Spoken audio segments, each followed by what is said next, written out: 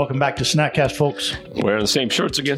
So I was going to say the same thing. Right. So if you're not in the loop, Jerry, I say his name with disdain, is going on vacation. So if you tuned into any of the prior episodes on these vitamin Bs mainly, you'll see a couple that were in the same shirt, and we're being forced to double up, triple up. Double and triple up so that he can go away for a week. I don't even know what this is, but right.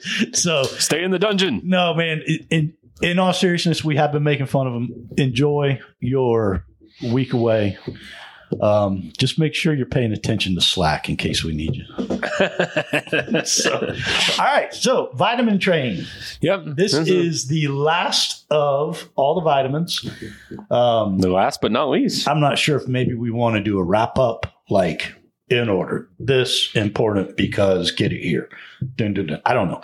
But this one is B12. Don't know why we go from 9 to 12. My guess is that there was a 10 and 11 at some point that got kicked out. Yep. So, but I don't even know how you say it. It's cobalamin, I guess. Cobalamin. Sounds good. Cobalamin. So I do know in the research I did that 40% of all Americans are deficient in B12. Tell me why. What I understand is that it's fairly available in healthy foods. The number one reason of deficiency is absorption. Good. Number 2 and 3, not necessarily in this order, would be I'm going to have to be forced to look at my notes. Vegans. Vegans are usually deficient because apparently this is one of the few that is not in vegetables at all. Right. Vegan, digestive issues. And then call it what you want. It's either poor diet but the root cause is not enough good bacteria in the gut, probiotics, that are required to help absorb it.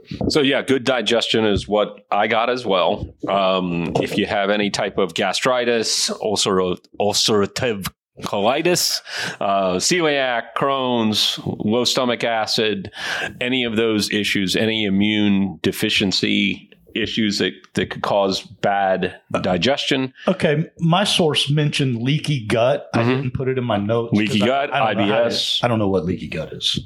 We've had this conversation. Right. Yeah. I mean, literally Is that just like all encompassing of celiac and Crohn's? And the difference between celiac, Crohn's, and ulcerative colitis are like, they're almost the same thing, but there's a difference in where it occurs. And probably trigger mechanism? I don't know about the trigger mechanism, but I know like where it occurs in the digestive tracts, the small intestine, the large intestine. Colon, whatever. Right, as you do different things. IBS, I think, is more of a throw. You can't diagnose somebody with colitis or Crohn's and or celiac and you throw the hand grenade. Well, you got IBS. Yeah. It just sounds like fibromyalgia. Yeah. Yeah. But anyway, yeah, you can't get, so this is interesting all by itself, right? Because we have a whole lot of others in the B camp that are taken out because of flours or sugars and everything else. And then further down the line, we have B12, which can't be absorbed because of disease function. So I will wonder if a lot of these the early Bs, if you want to call them that, it's like, all right, you can absorb the first bunch of the Bs because you don't have all these illnesses yet. But as long as you continue to do damage and you continue to do damage, eventually B12 goes out the window as well. It's the last of the Mohicans. It's the resilient one, right?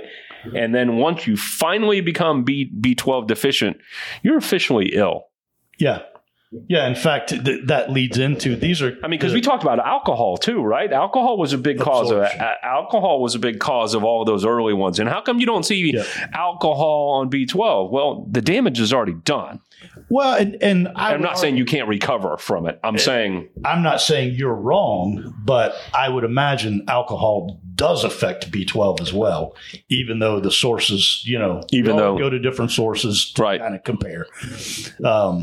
So one of the he called them warning signs, and it was, I'll run through mine real quick: low energy, lack of focus, memory issues. This is the one I'm going to circle back to: autoimmune, anemia, dizzy, lightheaded, thyroid issues, and you're easily stressed. Those were all kind of warning signs, but specifically in the autoimmune category, I mentioned it already.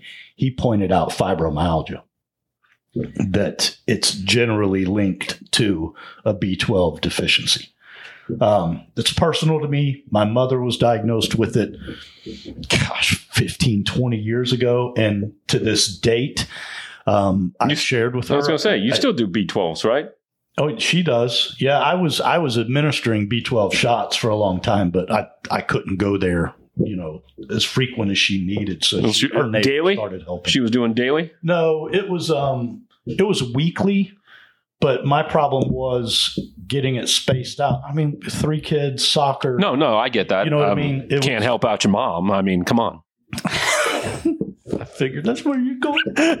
So that one struck me as odd. And, my mother, she doesn't eat a lot of food. So I've been buying her steaks and stuff, and it mainly because of the B12, right? But I never made the connection to that and potentially fibromyalgia. The other interesting one was thyroid, right? We've talked about it before. The doctors are so quick to go, hey, your reading's out of whack. Here's something, Synthroid. Right. And oftentimes with the thyroid, it's not even the thyroid that's the problem, but the old testing mechanism is what they go by. Right. So burning, numbing, tingling. This is another 2 that are extremely interesting. Tinnitus, the ringing of the ear. I call it tinnitus, but I know the pronunciation is tinnitus. Represent. Clinical depression.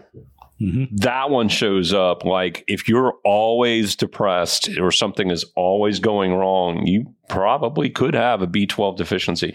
And this was one, like, to me that I think like similar to your mom's situation is like, you don't just solve it, with, high dose vitamin C right away. This is going to take a long time of taking B12 shots, eating right, getting the gut right before you're going to not be deficient right away again. Right. There's even talk about loading doses with regard to B12 that you gotta take 4, 5, 6 shots. And then I mentioned on the B9 that we just did, if you're not taking folate, it's like, all right, I guess the folate is equivalent of the train. It's the actual cargo train, and B12 is the cargo. And without the B9, it's not going to get where it needs to go.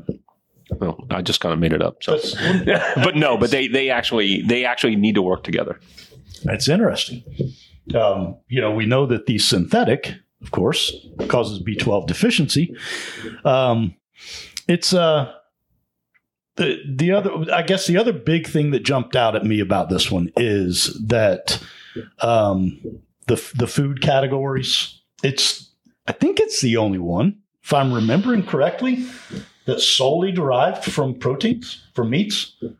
Right. And it looks like the redder the better. And I don't mean medium rare versus medium. I mean, right. I've got liver as the number one. Man, I'm going to have to try to like it. You got to have to make some like liver jerky or something to make it like, maybe do that. I have to try that. Or if you can. Google it first. Right. If anybody else has. Because the thought of like eating just, I feel like Dances with Wolves, Tatanka on the plains, like cutting the buffalo out and I'm eating the liver. No. But we've had this conversation. I can't remember. Have you tried it? Yes. I don't know. I don't remember. Dude, I ate beef tongue once at a little roadside Mexican joint, and vomitus. And it's tongue liver. They may not even be, but there's something outside of the regular cuts of meat that it's a little hard for me to wrap my head around. If you've never had beef tongue, I highly recommend you run away from it. Yep. It was terrible. It tasted like sand inside your meat. What was that movie, Funny Farm, with the lamb balls? Oh, yes. What they call them, though? Lamb fries. Lamb fries. Lamb fries. You got to get you some lamb fries. That's nasty. They're probably very healthy for you. I'm sure they are. Reminds me of my days in prison. But down to your liver, beef, fish, cheese. I shared this one with you last night. Nutritional yeast, as long as it's not fortified nutritional yeast. I have to do some research on that. That sounds like it's bad for you. You sent it to me last night. But yeah, I think I said I'm intrigued. Yes. I got to research that a little bit. That was what I heard. As long as it's not, it's a naturally occurring. How are you eating it? You put it on anything. It tastes like cheese. Put it on popcorn. You can put it in a salad. And it's loaded with B vitamins. All right. I'm going to do some homework on it. Now, there's a caveat. It's also loaded in fiber. So, yeah, you might get your B vitamins and be sitting on the pot for the next 6 weeks. Yeah. Okay.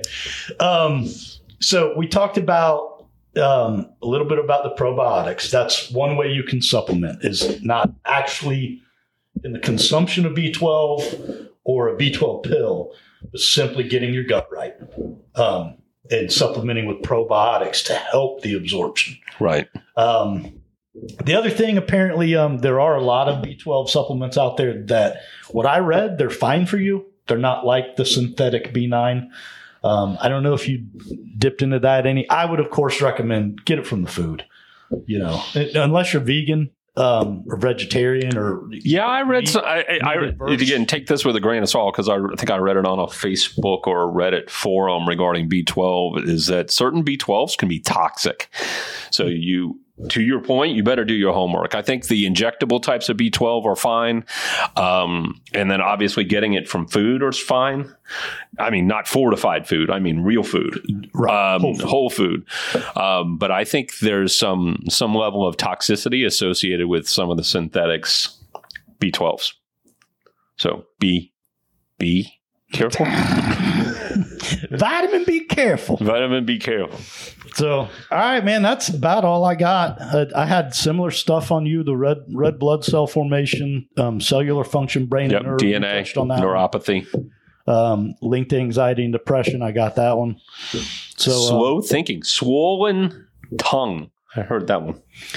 Yeah. Swollen tongue. I have those in the notes from a prior one. I was going to say, you got swollen tongue? Glossitis is the one, I think, for tongue. And then there's a different one for the lips. But I don't know, man. I see Will Smith after he ate that shellfish in that one movie. Right. So, all right. That's all I got. All right. All right, guys. Thank you for tuning in. Questions, comments, concerns, or to send Jerry hate mail for leaving us for a week. Hit us at snackcast@yes.fit. Stay moving. See ya.